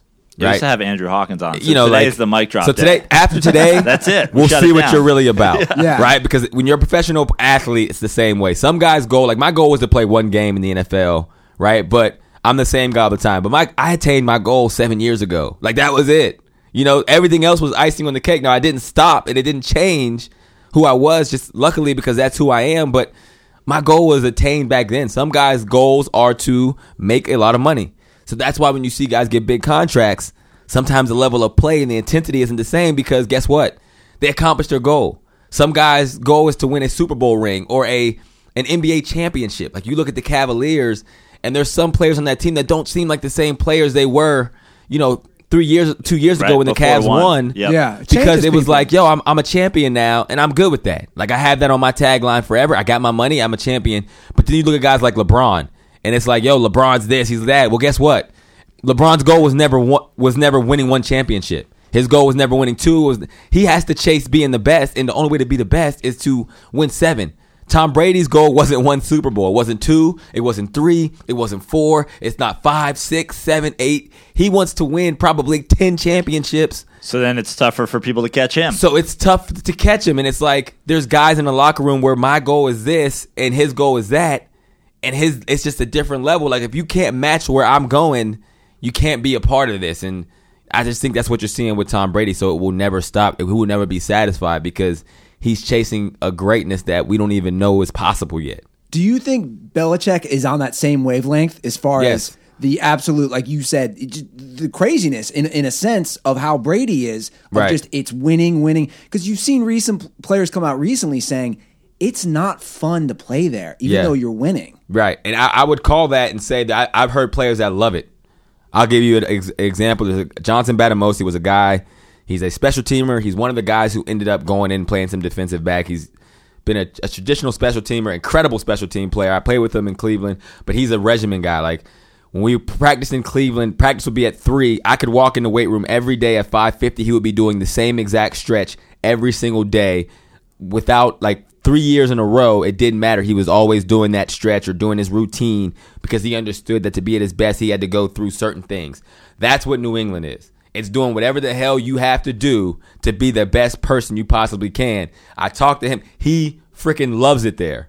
Like, to the point he's going into free agency, and he's like, yeah, I'll check wherever, but to be honest, I love New England. And he had like stars in his eyes. Like, he loves it. Like, there's players like that. Like I said, you just said there's guys whose goals to get paid. There's guys' goals to live in Miami. There's guys' goals that if you just want to win, go there because that's all Belichick cares about. That's all he cares about. If you care about something else, you're probably gone anyway. And New England will tell you that. Yeah. When you come on your visit there, they say, look, this is not for everybody. It's simple as that. Like, we're not paying everybody max dollar because all we want is guys here who want to win. And if you're not into that, if you're into having fun, if you're quote unquote, hey, I want a mix of work and fun, this isn't the place for you. We don't pay you to have fun. There's no quote unquote fun incentives in your contract. We're here to win.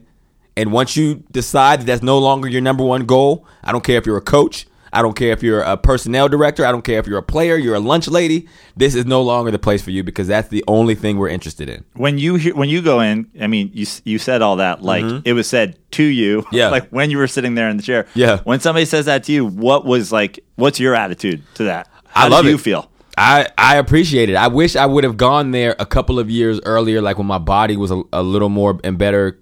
It was a little better conditioned. It was like, my knees weren't hurt and I wasn't that's who I was in Cincinnati. That's who I was in Cleveland. There's not a player or a coach who will talk to you and say, yo, I remember this one day where Hawk came in and he just, he went through the motions. He didn't work hard and we had to get on him about never. I was the same guy every single day, no matter what the hell I was doing. And I would have loved to have been in peak condition and be in a place like New England where that was at a premium because everybody in there is like that. Every single receiver at the end of practice, I would pride myself on winning the sprints, winning the conditioning, being the first guy in, working the hardest, and just leaving it all on the field. Every single receiver, every single position is like that in New England because it's the standard. If you're not that, you are not there, period. So a guy like me, I loved it. It just came at the wrong time in my career, to be honest. Now, on the opposite end, we got to talk about Cleveland for a minute. Right. You go to New England where it's all win, win, win. Mm-hmm. And before that, you were in Cleveland and you signed your deal from Cincinnati to go to Cleveland. What's that like as a team who's the perennial loser when you walk into that environment and that locker room? My first year, I mean, I love my time in Cleveland. I'm not going to lie. Like, it was different. It was cool to be, because Cincinnati, it was kind of like, it was weird. We were good, but nobody talked about us, right? And it seemed like we were like, I don't know, kind of like a tree falling in the woods that no one was there to see, so it wasn't really making a sound. So you play in the NFL, but sometimes it didn't feel like it. Yeah. Like, when you have a home playoff game and you don't sell it out, it's kind of like, this is weird. There should be more hoopla around this. Because, again, I grew up a Bengals fan. Yeah. There wasn't very many home playoff games, right? So it was a little peculiar to me that it wasn't like the city wasn't on fire when we were, 11-win seasons and hosting a home playoff game. In Cleveland, you could be 0-16, and all the city talks about is you. And there was a point where I don't care if you were losing, they're still showing up. If for nothing else, to come tell you suck. But it's a big deal. They're clinging to their Cleveland Browns. And so from that respect, it was awesome to have a city that was so passionate about their team. And the first year I was there, we started off the season 7-4. And we were number 1 in the division. And like that hadn't happened for a long time through 11 games in Cleveland. And it was like, yo, this is awesome. Like, I'm going to be a part of the turnaround. And then some of the decisions were made that, we benched our starting quarterback. We put Johnny Manziel in, and we lost. You guys lost the last 5, didn't you? We dropped the last 5 and didn't come close to the playoffs. And it was like, damn, like that part sucked. But at the beginning, it was like, yo, this is going to be awesome.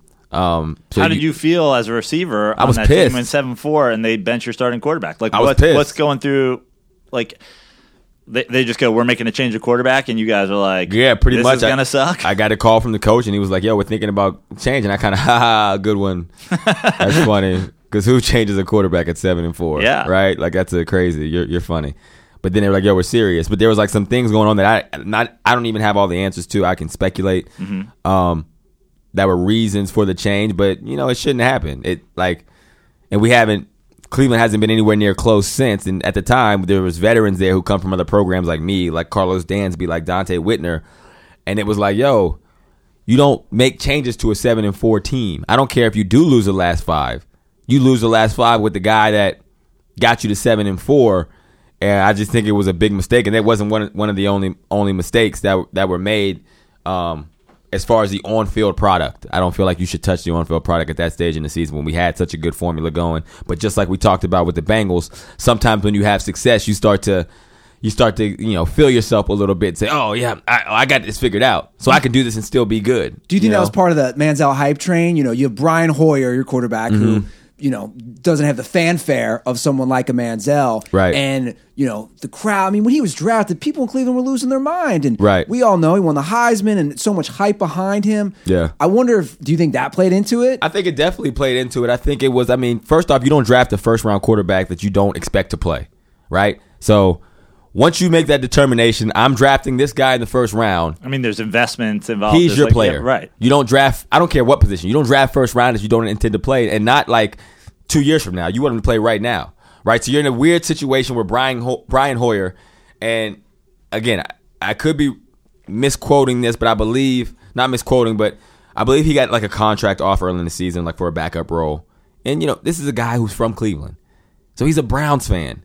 So it means a little bit more. Like, if I go play in Cincinnati, for me, it was different because I grew up a Cincinnati Bengals fan. So I wanted to win in Cincinnati. That was the best thing. Like, that was the coolest part of my career. Like, being a part of a winning team of the Cincinnati Bengals when I grew up rooting for them. So for a guy who's from Cleveland, rooting for the Browns, it's not just a check to him. You know what I mean? He's answering to uncles and cousins and, family that have root for Browns for generations, right? So they offered him a backup, and I don't think he took it. And, I think late in the season, I don't know if it was the front office or the coaching, but I think it was just like, man, we're 7-4. We offered him this deal, and he stuck to his guns. He bettered himself. If he takes the Browns to the playoffs, he's a free agent. How are we going to justify not signing the guy who took the Browns to the playoffs for the first time in X amount of years, and heaven forbid he wins a playoff game? We got to give this dude the keys to the city. So it's a business decision. So we have to look for the opportunity. So there was a time when, Josh Gordon had come back. He was suspended for 10 games. His first game back, we threw him the ball 20 times. And he's that kind of talent. But to be honest, he didn't know the offense at the time. Yeah. So there was a couple of interceptions that happened, not because of Brian was a bad quarterback, but because wires were getting crossed because now his number one receiver is a guy he didn't have the chemistry with throughout the season, and then it carried into the next game. And then now we have 2 games where he didn't play his best, right?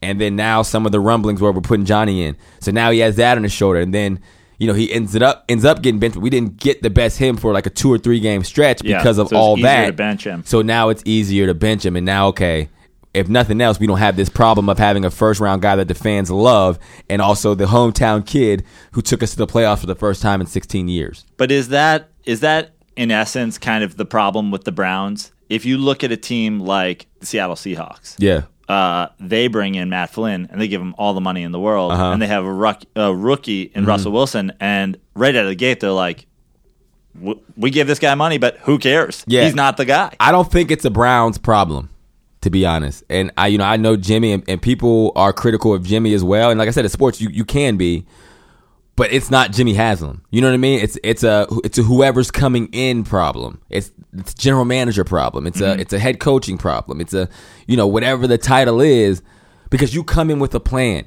and you don't get that job by not selling the owner on what the plan is, and you have to stick to the plan. Right. So if I'm the general manager and I say, yo, we're not paying Brian Hoyer, and then the situation changes, well, now it looks like you made the wrong call, and now we're in this shitty situation. So I don't think it's it's that there's such a pressing issue or such a pressing goal for whoever's in there to be the guy to turn around, because you got that job by selling the turnaround. And now you have to make these drastic decisions. That's why you see so much turnover, because the new guy comes in and says, oh, this team sucks, let me turn the roster completely over. That's not the case. There are incredible starters. There's solid starters. There's good guys on the roster no matter who the hell team you inherit. Well, the Browns get the best draft picks every year. Every year. And it's like, yo, we draft bad. No, you don't draft bad. You've made bad first-round decisions. But the problem is you get guys like Travis Benjamin, Alex Max, Craig Robertson, the starting middle linebacker in New Orleans. You get guys like Taylor Gabriel. You get guys like, Johnson Batamosi, who's playing in the Super Bowl. And the new guys come in and say, oh, we don't need those guys. That team sucked. We're okay with letting them walk. We're letting Mitchell Schwartz leave, who is now an all-pro for the Kansas City Chiefs and was your starting right tackle and was ready to take a bad deal. Or Buster Screen, we're letting him go to the Jets. And then he becomes a solidified starter. When guys went Bill Belichick, their mouths start their watering. Feast. And they're like, man, that's why everybody clamors for Browns guys, because they know they're talented. You know what I mean? It's like the new guy comes in, it's like, this roster sucks, let me get my own guys. I'm going to win with my own guys. And we're letting guys like that walk out the door too consistently. And people always kind of blame the Browns, like, oh, this was their bad first round decision. It's like there's 200 mock drafts that all have that guy there. So you're telling me every single person was wrong, or the Browns just didn't know how to use their talent? Exactly. And the turnover is tough, and I think that's where Jimmy has gotten a lot better and kind of been informed. He's not trying to turn over. I think the best thing he could have done was kept Hugh Jackson. Even if Hugh Jackson comes out next year and loses 16 games, I think the process of saying, okay, we're going to stick this out every time until we know this isn't the guy or is the guy. And say, okay, well, he didn't have anybody on those two years in the 1-31. Those rosters were terrible. I'm just being honest with you. They weren't, not like from a pure talent standpoint, but they're too young. Like, you can go get the best 53 college football players right now, put them in the NFL, and they would go 0-16. Does that mean they're not talented? Right. Of course not. That 4 years from now, that would be the best NFL team. But as it stands, they're playing grown men. They don't understand being a professional, so they will not be able to beat any team in the NFL. And I think that's what you've seen with the Hugh Jackson squads, is that when you have 30 rookies on an active roster, you're not going to be able to go in there and beat the Pittsburgh Steelers. You're not going to be able to beat the Baltimore Ravens and Terrell Suggs and all these guys who have been doing it at a high level for so long. So I think now that they have a new guy. Isn't the counterpoint to that we talked about before, the top of the heap to the bottom of the heap in the NFL is a pretty small window, and there's a lot of parity in any given Sunday. Mm-hmm. And if you're the coach that's meant to be here, and you're even with the 30 rookies, shouldn't you be able to sneak 3 wins? Shouldn't you be able to be the team that 3 other teams look past a year? Absolutely not. No, not with that. Not with, because how come you don't? Not see with it record amount of rookies. Right. Not with record, because you don't see that many young guys lead. Like, we let go of incredible talent, and not only that, the NFL is it's more mental than people realize. It's more experience is really a premium. You ask, like, how can a 5'7" guy come in and be, I'm 6'4" and other, it's because I'm a smarter football player than people. I'm not, that's how I do it. Right. It's not like, yes, I have I'm quick, I'm smart. I mean, I'm quick and I'm fast, but at the same time, I understand the game of football. So I could get by in the NFL. Your first 3 or 4 years, you get by because you're physically the best you can possibly be. And in that time, you gain experience. So that's why the next 3 to 4 years of everybody's career is their best, because now they have the experience and physically they're still peaking. And then that's why past those 3 to 4 years, you then rely on your smarts. So it's guys like myself who can play after 28 till I'm 32 and be pretty good because, like I told you, I can spot man or zone like that. I can beat a DB because he's just looking at, me versus you, and I'm thinking, oh man, I see that safety. I'm not getting the ball here anyway. I'm gonna save my energy. Oh, this play's coming. I know it's me because it's cover 2 and this is this. So now I can burst, boom, boom, boom. I'm smarter than you. Like, so when you have a team that's all physical, there's no experience. There is no third down in the fourth quarter, I got to make this catch because I got to feed my kids. And also, to your point, when you run veterans out of the locker room, the NFL is, I'm a guy who comes from the CFL. When I come from the CFL, I got cut my first day of my first team at the St. Louis Rams. Drove 13 hours there, 13 hours home. So from then on. Is that Jeff Fisher? That was Spags. Okay. That was Spags. So from then on, every day I realized I could get cut any moment, which means every single practice was a game to me because it mattered that much. And I understood that if I got cut, I couldn't feed my family. When you bring rookies in who may be more physically talented at the time, but they're not better professionals than the guy you have on board. They're not better than Taylor Gabriels. They're not better than Paul Krugers. They're not the best option, but you still cut those guys and give it to the rookies. Now the rookie thinks this is like college. I'm on scholarship. And it's okay. I don't have to work as hard in practice because I just got a job over a guy that was probably better than me right now because I was drafted. I got the scholarship. He had to go. I'm here. And then in the games, in the fourth quarters, in the third downs, when those close games, you say, how come we can't sneak 3 or 4 wins? Well, when it comes to third down and 3 and we need a first down to prevent the next team from getting the ball back, there's not a same sense of urgency. Like a guy like me who says, if I drop this third down, I may never earn another dollar playing football, and I can't afford to pay for my kids' tuition. I can't, get that house. I'm not going to get that contract. And if there's not that sense of urgency, the play doesn't happen. It's simple as that. You brought this up, talking about being a smart football player. And I've talked about this with specifically Tom Brady and the Patriots, and it makes sense that's how you end up there in a Patriots uniform at some point. But people have always, it's part of the Tom Brady lore that he's done it with nobody, his no-name receivers, and this guy, and look at Edelman, he's so short, and these white guys, and they're slow. And to me, I've always said, I think they want the smart guy who's going to do it right. They can give up a little bit of the freak athletic talent for a guy who's going to run it the right way. Is that how a guy like you ends up there, and is that kind of their method? Yeah, exactly. That's it. I mean, when you go to New England, like, they work you out. They do all the things that, like, you do in a regular workout, and then they bring you into the office and they sit there and talk football with you for like 20 minutes. And that's rare. People don't do that. But it's because if you're not to the level we need you intellectually as a football player, you can't play here. Listen, I got a 4.0 at Columbia. I have an Ivy League master's. I am a smart guy. Right, I'm not saying that to be cocky. I mean, you're or anything. here today, so everybody knows that. Exactly, like look where you are. So, I like playbooks. I can't even spell Columbia for that. I can learn playbooks in my sleep. Like, there have been times, I kid you not, I've gotten a playbook one day, I know all the plays the next day. Simple as, like, it's that easy for me to pick up because I know football and because I can retain information relatively quickly. I got to the Patriots, and I was there for 3 months, and I still hadn't. Like, I would learn the plays, I would study them, and I would stay up all night. And then I would watch it the next day in practice. I would watch Tom and Julian, or I would watch Tom and Amendola.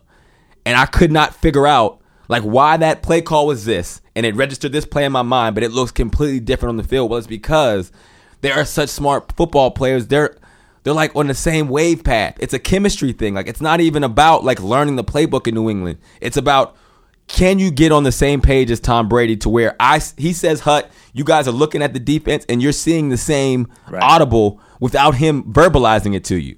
It's almost like, I know what Tom is thinking here, because we run this so much and we've studied it and we know it so intently, and we can process this information better and faster than the guys who think they're running it, and boom. That's why Dola is as good as he is. That's why I've always said about Brady. People always, like I said, it's part of the lore. People want to go, oh, imagine what he would have done with this guy. Yeah, no. It's like he's only doing what he's doing because of these guys. Exactly. Because they're on his wavelength. Exactly. If you don't have the chemistry with Tom, you will not be there. That's why they haven't. The big time receivers sort of come and gone there. Come and gone. I mean, Randy Moss is a lot smarter than you think, and he was that much better than people that he can just run by him and Tom can hit him. Yeah. That as well. But that's why guys they like Ocho set records Cinco in a season. Ocho Cinco to me is a Hall of Fame talent. You know, I think if he wouldn't have bounced around, he would have stayed in Cincinnati, and you know the rift. He would have probably played another 6-7 years. They wouldn't have gotten rid of him. He would have retired there. He would have retired with probably 14,000, 15,000 plus receiving yards. He would have, you know, put a statue in Cincinnati. The fact that he put Cincinnati on the map the way he did, like he's a marketing genius. He was the first guy to like really start to monetize his kind of personality. But the worst thing he could have possibly did was leave Cincinnati, because they loved him. It was an incredible thing, and I bet you I would argue that he would agree. He got to New England, not that he wasn't good enough. It was the fact that he couldn't get on that same page. And if you're not on that same page, Tom can't use you. I'll use an undrafted guy who can understand and be on my page before I can use a guy who, like I said, I think eventually could have been a Hall of Fame receiver. Well, look, I know you're on a time crunch. You're a busy man. What's on the plate today for you? What's going on? A little bit of everything, man. I got, we're filming some TV stuff with LeBron, a show called The Shop. So I'll be on set there watching that happen. You know, I work with Maverick Carter and LeBron on the business development side and doing things there. And, you know, we got a couple events later on, a couple of meetings, just running all over the place, man. And you got your podcast. Got the Tomahawk podcast, Forbes 30 Under 30. Killing it. Yeah, Pulitzer Prize winner. What else do we get? People's Choice Award, Oscars. And when we first met you on the set, and now we're talking, we didn't even know that the podcast was coming. I feel like it's funny because I didn't either. Sort of blessed you guys with the podcast. Yes. A little bit of that podcast feeling. Now you're killing us. How did that come about? If you haven't listened to it, you guys got to check it out. Yeah. Him and Joe Thomas, it's amazing. You guys, I love it because you're not scared to quote unquote go there. Exactly. You talk about things, especially as former professional athletes. I think a lot of guys are scared to say things. Yes. But you guys say it. How did this whole thing come about? Well, I think, we would have these incredible talks in the locker room, and, we're kind of polar opposite, but anytime you can talk about issues and have open minds and have an incredible discussion, and Joe would always raise these points like, well, what about this? And I'm like, I didn't think of that. But did you think of this? And he would be like, okay. And then we would kind of, just play this game all the time. And it got to the point where, as I alluded to later in my career in the Browns, we were like one of the only like 3 30-plus guys, and all the other guys were like 21 years old. And so it would just be us hanging out, an O-lineman and a receiver. And that's basically how the Tomahawk was born. And like within like a 5-day period of saying, like, let's do a podcast. Everything kind of just happened fast, and here we are today. And you guys are I don't buy all that chemistry. I think there was just Tama and Hawk, and that's the only way it goes together. That was actually the last part. Like there was actually some pushback in that name. I'm like, no, it's perfect. What are you talking about? Whoever pushed back. Exactly. They did not know what they're talking about. It's a perfect name. Yeah. And that's on Uninterrupted. It's on Uninterrupted Network. Yep. Gotcha. Yep. Yeah. I got to ask you before you go, one last question. I mean, come on, the serious Cincinnati question. Skyline or Gold Star? I got to go Skyline. Why do you go Skyline? Because I don't know. I when I got like being young, that was the first place that I went, and I just kind of clung to it. And so it was like, it's like Burger King, McDonald's. Like whatever you went to first is your thing. Coke or Pepsi. I got Skyline was just my thing, and I just stuck with it. I'm not mad at that. I prefer Gold Star, even though I worked at Skyline. You look like a Gold Star guy. yeah. I like it thick. Well, guys, you got to check out the Tomahawk Show with Andrew Hawkins, where all podcasts are available. Of course, follow you on Twitter and Instagram at Hawk, which I love. You own at Hawk. Did that cost you money? Did you have to buy that number? I lucked into it a couple times. Knew a guy who knew a guy, so I got it on Facebook, Instagram, and Twitter. And actually, whoever owns at Hawk on Snapchat hit me up like 2 days ago, like, "Hey, you want this?" Oh, nice. I'm like, "Yeah, yes, I do."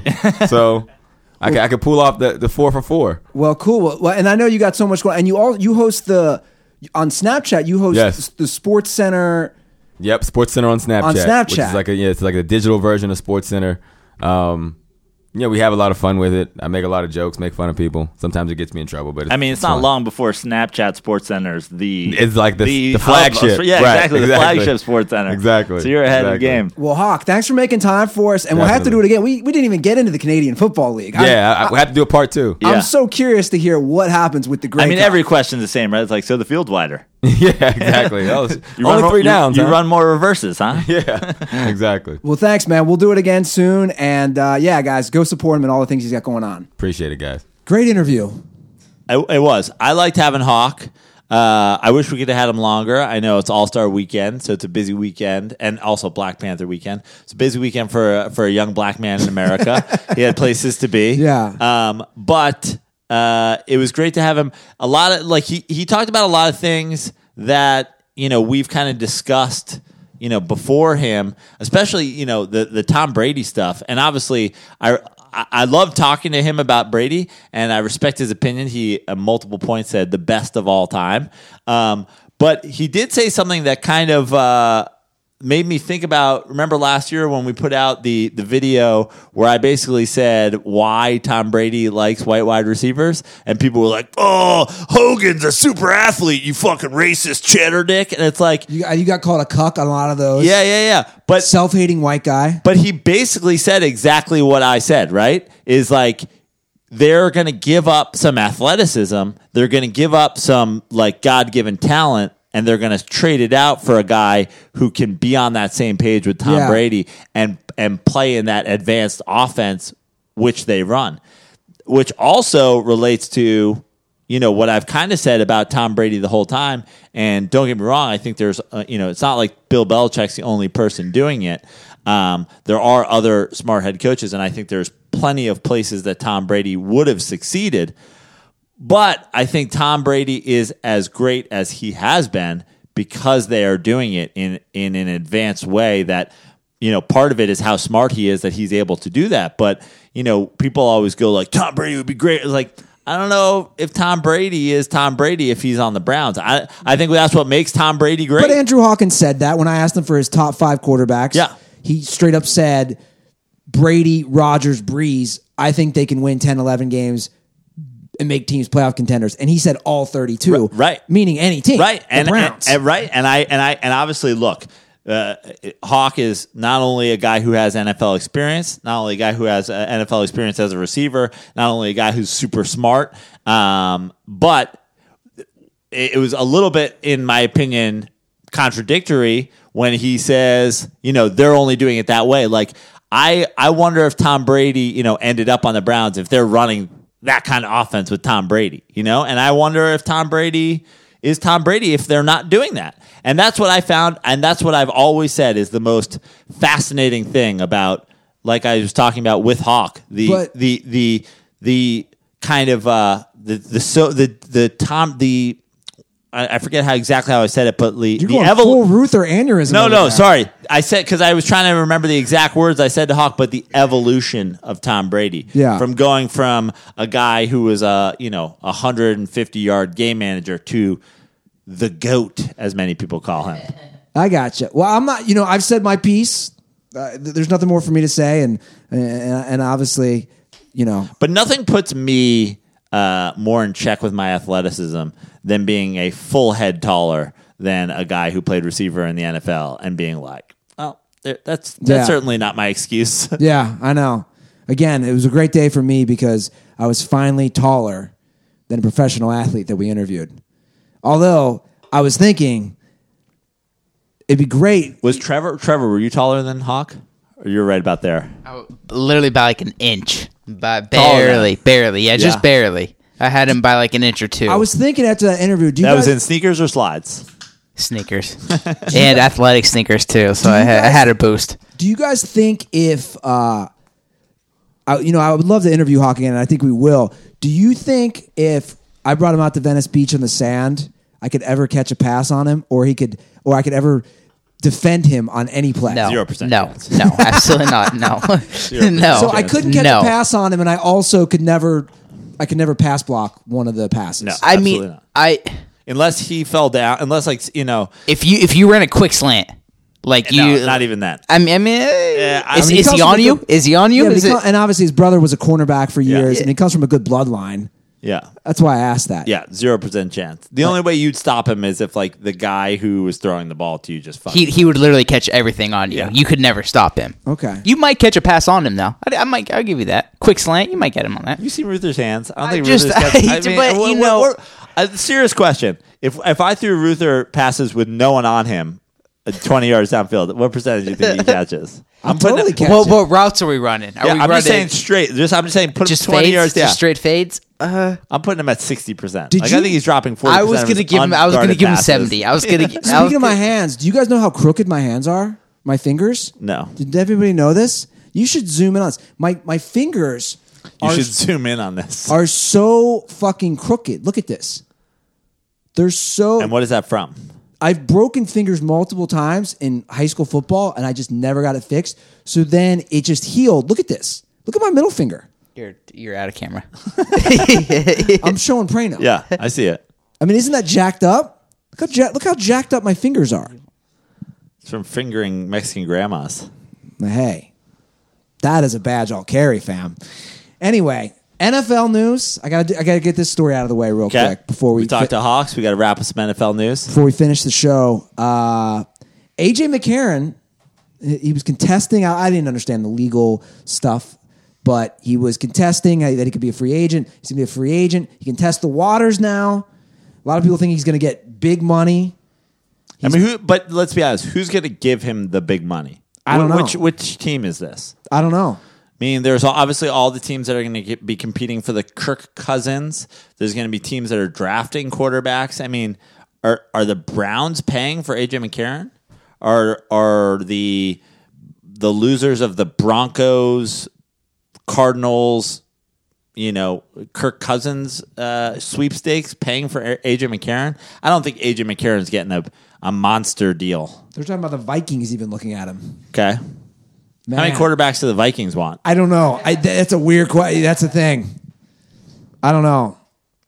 I mean, it's not, I think AJ McCarron's getting like a $12 million deal. you think? I mean, maybe not total, but I think at best AJ McCarron's getting like $12 million a year for a couple of years. You don't think he's going to get I understand that we're just a year removed from Mike fucking, Glennon. Yeah, but I just don't know who's doing it. The Bears have their guy now, and or so they think, and like I just don't know the teams that are doing it. Yeah. I don't know either. I mean, he Denver's drafting a guy, so it's not going to be Denver. I can tell you that much. Well, I mean, I understand Denver's drafting a guy, but are they drafting a guy to start this year? They don't have a lot of cap space. So they're definitely not. They're not going to give McCarron a big contract, Right. So they're gonna draft a Darnold or an Allen or somebody, Yeah. and they're probably going to throw him into the fire.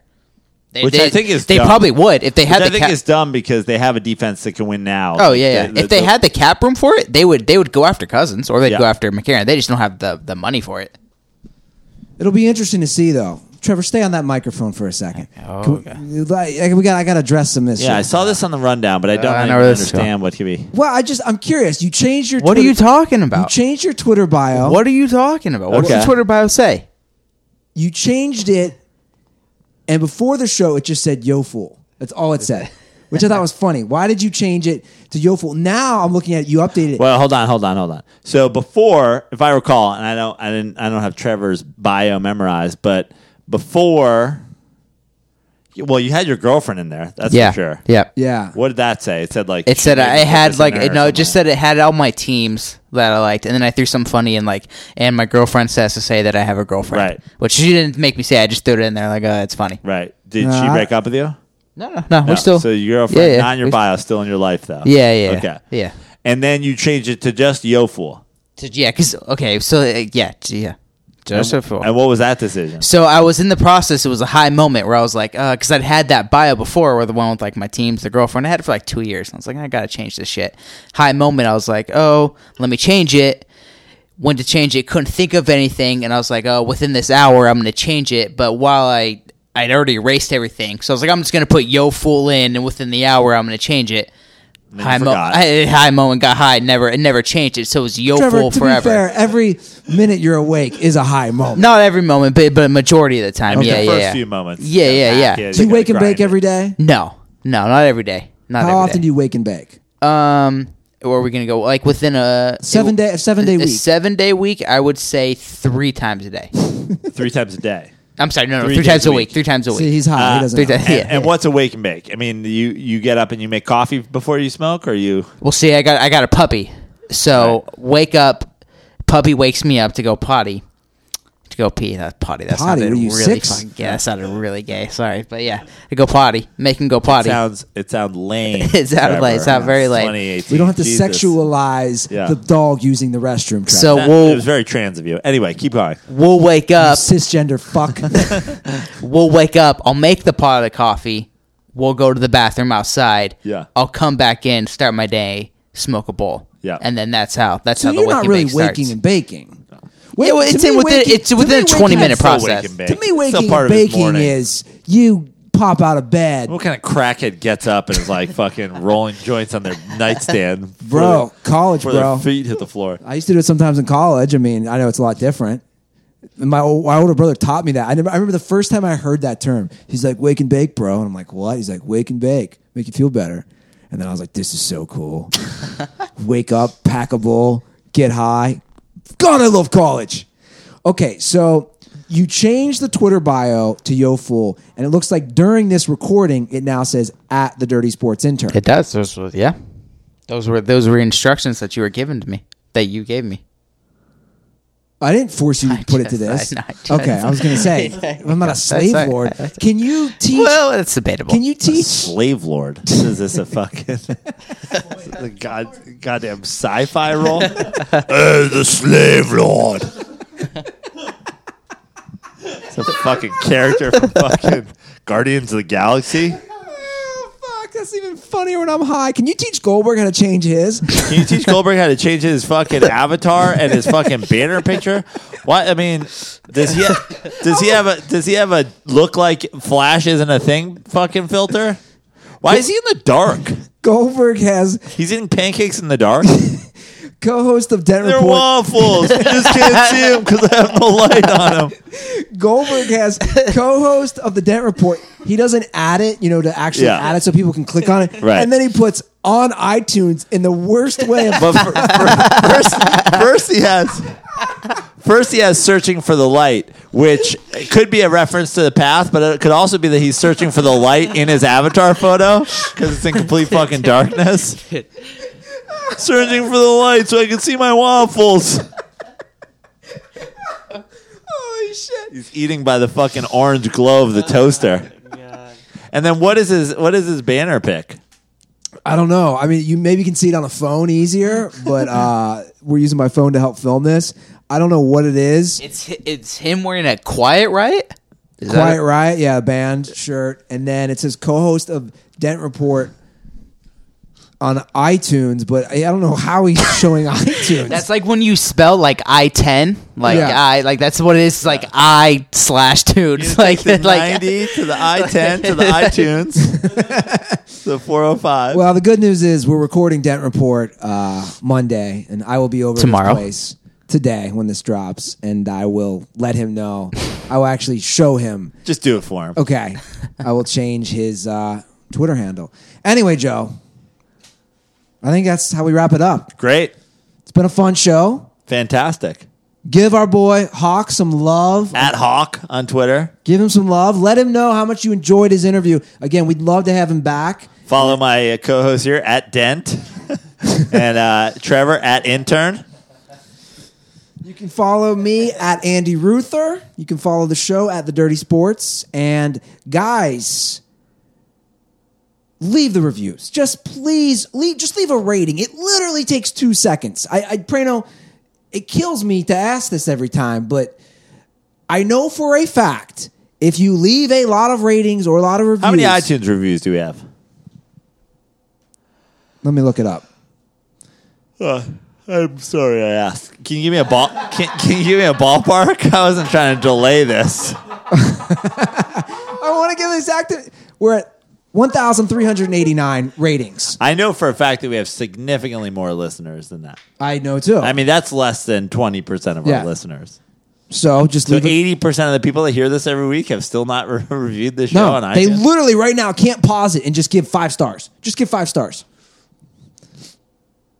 Blinking guy meme. I'm doing it right now. I mean, to me, I've always thought, like, what a great opportunity to trash Andy Ruther. Like, give us 5 stars and, like, I don't know, say Ruther did 9/11. You know, say Ruther got cucked by a fucking black dude. Whoa, Say, whoa, whoa, you know, whoa, just, whoa. This is a great opportunity. It's you get to say anything you want. You just can't swear. You can't swear. Can't swear. But you can say anything else you want about Andy Ruther as long as you put 5 stars. I can't believe more people don't take the opportunity to do that. Don't worry, I get my fair share of hate.